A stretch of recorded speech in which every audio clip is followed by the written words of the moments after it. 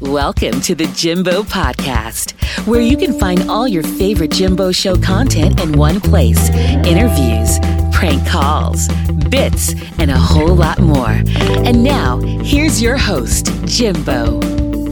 All right, it's another Jimbo Podcast, and I want to share with you guys a special series I did with my brother. We're in a band called the Surrealtors. We've been there for a while now. Back in the 90s, mid-90s, we released an album called No More Milk, which you can find on all streaming services.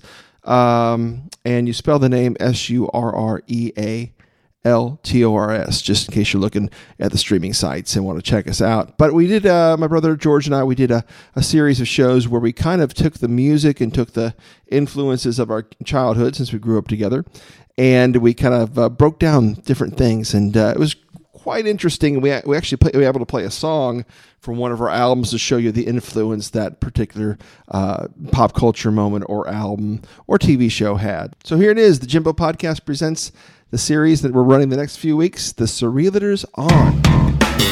Welcome to the Surrealtors On. On this episode, George and Jim talk about the original Rocky from 1976. Stinks in it. Always stinks in here. Yes, that's right. We're doing Rocky today. This is the Surrealtors. I'm Jim.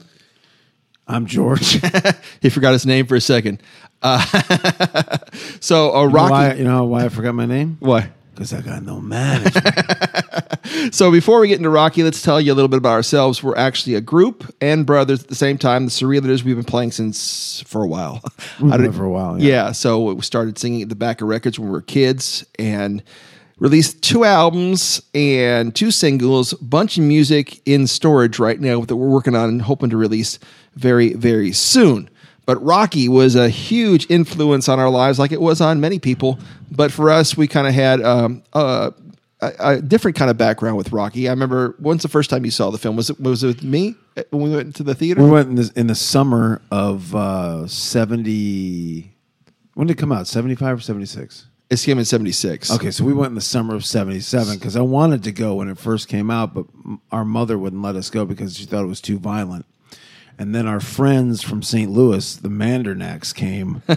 And I don't know if they wanted to go or whatever, but we ended up seeing it with me, you, Cheryl Mandernack, Lynn Mandernack. Well, maybe you saw it then, because I didn't see it. The first time I saw it was with our grandmother, Nana. Huh? I saw it with. I saw it with the Mandernacks. Okay, yeah. So you probably saw it then. I saw it at the Eastland Mall in Bloomington.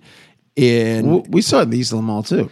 Maybe they were there too, but maybe it was after it won the Oscar. Well, right? I saw it a few times. Okay, yeah, I saw it. A few times. Was it after it won the Oscar? 77? Well, yeah, because it was in. Yeah, it was the summer of 77. So it was still in theaters. It was still in theaters. Yeah, so big influence. And then it come, HBO in the 70s, they didn't have many offerings. They started like at 3:00 in the afternoon, and they signed off at night. But when Rocky came on, they played the heck out of Rocky. Rocky, yeah. I remember after I saw Rocky, I started wearing the gray sweatshirt. I learned how to do one-handed push-ups, which I actually learned how to do them. I actually did them pretty well too. That was it was a big influence on me. He was Sylvester Stallone, and his whole story of not taking the $250,000 for the script and saying I'm standing my ground because I want to star in this thing is legendary. Yeah, it definitely is. And the dumbest thing I think we did to inspired by Rocky is we went in the driveway. And we did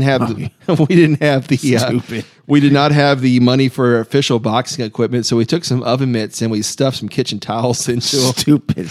And we actually boxed in the driveway with no shirts on, like a bunch of morons. I remember one time that your towel came out. Not that the towel was much protection, and you hit me right in the nose. Oh yeah. We're like, we got to stop this. I think somebody came in like a referee and stopped it because it was. That was crazy. I think it was on the. We started off on the gravel driveway we had in Pittsburgh, and then we graduated when we moved here to Houston. We actually had a paved driveway.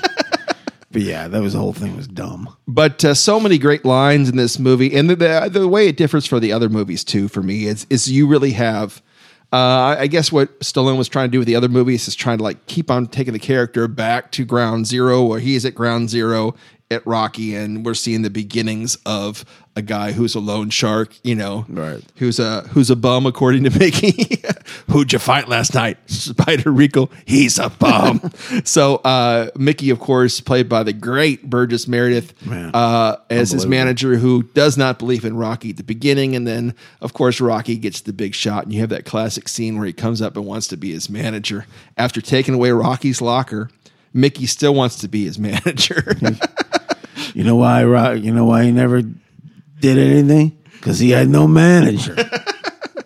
Great scene too. So Stallone is ignoring him, and I know you've probably seen the scene, but he's ignoring Mickey. Rocky is, and he goes into the bathroom while Mickey's still talking. Walks out of the bathroom, he's still there, and he goes back in. Yeah, and then he throws darts in front of him too, as far as like. But then at the end, you see the sweet scene where he chases him down the street and says, "You could be my manager." But the whole, my apartment stinks. It stinks in here. Oh, it stinks in here. Comes. You want to come to my house? You want to live in my house? Come live in my house. But yeah, that's a great. And then the scene of him running. Very guerrilla style. I heard they just kind of like go. He just jumped out of the van. Well, he did it in 3 days. He did all the running scenes in 3 days. And when first time he runs up those steps, man, that's pretty realistic. Yeah, because they have the steady cam too. The thing about it too is the good thing about the movie is he just doesn't get to that point. You see the Philadelphia morning as complimented by the song on the soundtrack, where he does run for the first time and has the cramp and can't make it up the stairs without buckling over. But it's a realistic movie. And then you have the loan shark stuff early is really good too. That you see what they call a save the cat moment from any movie, where you see the character has a heart. When Rocky goes to break Bob's thumbs and lets him go, and then he's like, "You should have planned ahead. You should have planned ahead." And then he gets in trouble with Gazzo later for not breaking his thumbs. "Hey, Rock, why'd you break this guy's thumbs like I told you to?" "You want my jacket? It's worth $50. And then, of course, Gazzo's mad at him. And then he's like, Rocky's going on to his next job. He's like, "Yo, how do you spell Del Rio? Look it up in the dictionary, Rock." So you have that, the whole... But the greatest scene of all, though. "I got a turkey in the oven." "Oh, you got a turkey in the oven? Yeah. You want the bird? Go out in the alley and eat the bird." Another well-rounded character there too. It's like weird too, because I was 8 and I still was invested into this kind of. It really kind of is an adult story. You got like a guy who's in a meat house lives with his sister. You got a guy who's could have been a great fighter, hasn't lived up to his potential, and then I won't say it's slow, but the story builds in a 1970s fashion. There's not a lot of fast cuts and everything. You get the scene at the ice skating rink. You get Mickey in the meat house. You get Paulie in the meat house, and that's another too. That's another line I carry with me to this day. When you're frustrated and you're dealing with stuff, the line that Burt Young says is Paulie when Stallone gets him after the whole baseball bat thing. "I can't haul meat no more." You feel like you just want to say, "I can't haul meat no more." Because he wants to be hired by Gazzo. The first time you see that movie and you're watching the fight scene and you're so invested. That's even the training scene and then the fight. And you're, of course, at every movie you want him to win, and you think he's going to win. But the greatest part of it is he loses. Yeah, but he wins. He goes the distance. He goes the distance, and he loses the fight. But at the end, which is great, he doesn't even care. He's just trying to find. What was so great because he can't even see. That's just like the greatest thing ever. And then, poor little 9-year-old me. I started, and that's the story that's going to live with me for the rest of my life. Is I cried when Rocky lost. I cried in the movie. I don't know why. I guess I was overwhelmed because your emotions are played with. You're rooting for so much for him to win, But in the end, when you see it as an adult, he did win. He went the distance with the champ who is modeled after Muhammad Ali, that was never touched, that was taking the fight very lightly, just a promotional gimmick. Apollo Creed, Carl Weathers did a great job in that movie. He was great. So the whole cast is really good. I mean, Burt Young, they all kind of went on to do the sequels, except. Well, speaking of the sequels, I saw Rocky 2. We all saw Rocky 2 in the theater. I remember the fight scene for Rocky 2. I mean, there were people standing up and it was cheering. like a real fight. You couldn't hear. I didn't know there was music in it until I saw it on the cable. You couldn't hear it, and it was so loud. But my brush with greatness for Rocky is I got to interview Bill Conti. Oh, okay, yeah. At when I was working in radio, he came up because he was doing the music for the Oscars, and I was like, they said, "You want to interview Bill Conti?" I said, "Of course." And because Rocky's one of the great soundtracks of all time, I listen to that thing, it's a good one, constantly. And he also did the music for a movie called Fist, which was Stallone's second movie, which I kind of like. Between each Rocky movie, he did two movies or did a couple movies. Like you said, the first one was Fist, and then Paradise Alley, right, and then Rocky 2, and then there's like Nighthawks, right, and Victory or something. Victory, yeah. Victory. So I bought because I love the soundtrack for Fist too. So I brought that with me that day to have him sign it, and I pull it out, and he goes, "Wow, you actually have this?" So I must have been one of the only ones to buy it. So he signed that one for me, and he signed my Rocky. I couldn't find my album, but he signed my CD, which I still have. And he was a great guy to interview. It was a super interview, and I was just lucky enough to be able to meet him. And Rocky, of course, won Best Picture over. People get mad still. I guess it's like the Forrest Gump Pulp Fiction thing that Rocky beat. Taxi Driver and stuff like that, but it was a much better movie than Taxi Driver. If you look at the kind of it's subjective. So to be honest with you, Stallone should have won the Best Actor, but Peter Finch died. Yeah, but that he movie was great though. He was great. That was a great movie. The Network is a great movie. He probably would have won if he was still alive, but Stallone definitely. Yeah. Even I don't even. Was she up for? Was Talia Shire up for anything? I think she might have been too. She was great in that movie too. Yeah. Kind of the unsung hero of that whole movie. And then, of course, it kind of inspired a whole generation of Rocky-like movies, like Karate Kid. It's Rocky with karate. American Anthem. Yeah, so, everybody was searching for the new Rocky movie. It was like kind of Die Hard was at the time, They're looking for the latest Rocky kind of film that makes you feel good and root for the underdog. It was the one that really did it, and it did it for us, too. It definitely had an impact on... Stallone's very inspirational. He is, and then all of his movies have been that way. And he just, I think Stallone. The fact that he didn't win for Creed 2, was it Creed 2 or Creed 1? It was the first one. Yeah, it was ridiculous. He was brilliant in that movie, and he's always been good. His movies, he's sometimes hit or miss, but when the Rocky movies are great. He gets pounded for the misses, like the Stop or My Mom Will Shoot, or the the over the Rhinestone. top.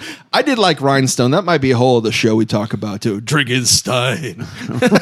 Rhinestone. What was the other one?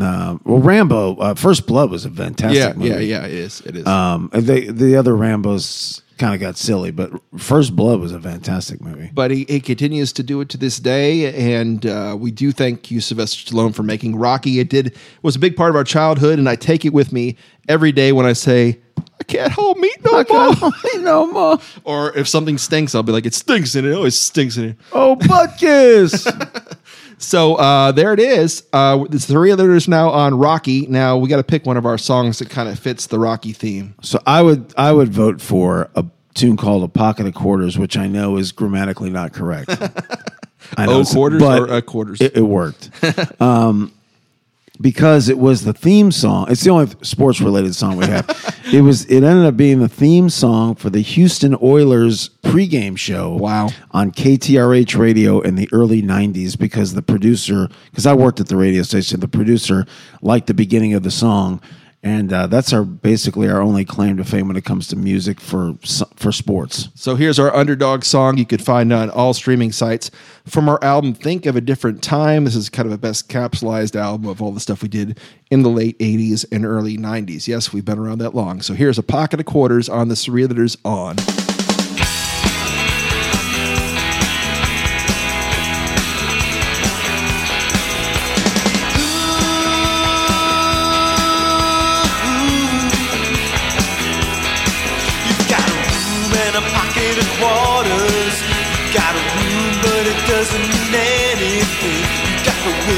in your hand and it's alright.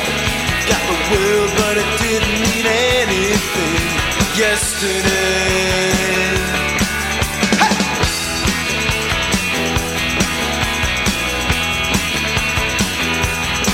You got your plans in a bucket of water. You got your plans, but they don't mean anything. You got your views in the house of slaughter. You got your views, but they didn't mean anything yesterday. Yesterday.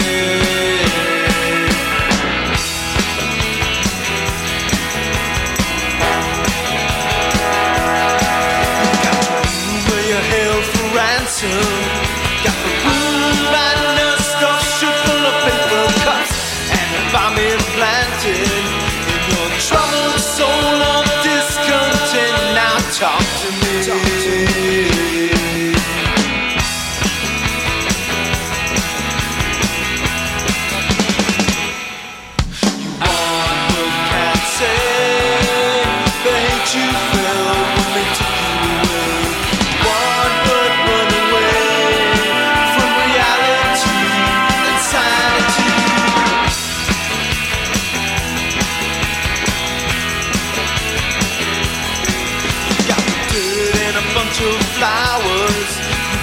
Dirt, but it doesn't mean anything. You see the gate and the path is unclear. You see the gate, but it didn't mean anything yesterday. But it does today.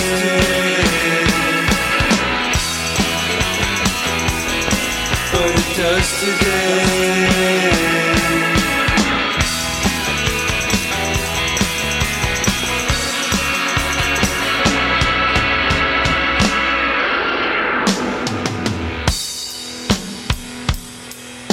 There you go. A pocket of quarters there. A little ending inspired by Paul McCartney's Listen to What the Man Said. Yeah, at the end. At the end is the drum part for the Listen to What the Man Said at the end of Listen to What the Man Said. Well, thanks for listening, everybody. I think George has some special words for us as we go out. As I say every week, the words of the great Jack Buck, the St. Louis Cardinals announcer. We appreciate your time this time. Till next time, so long.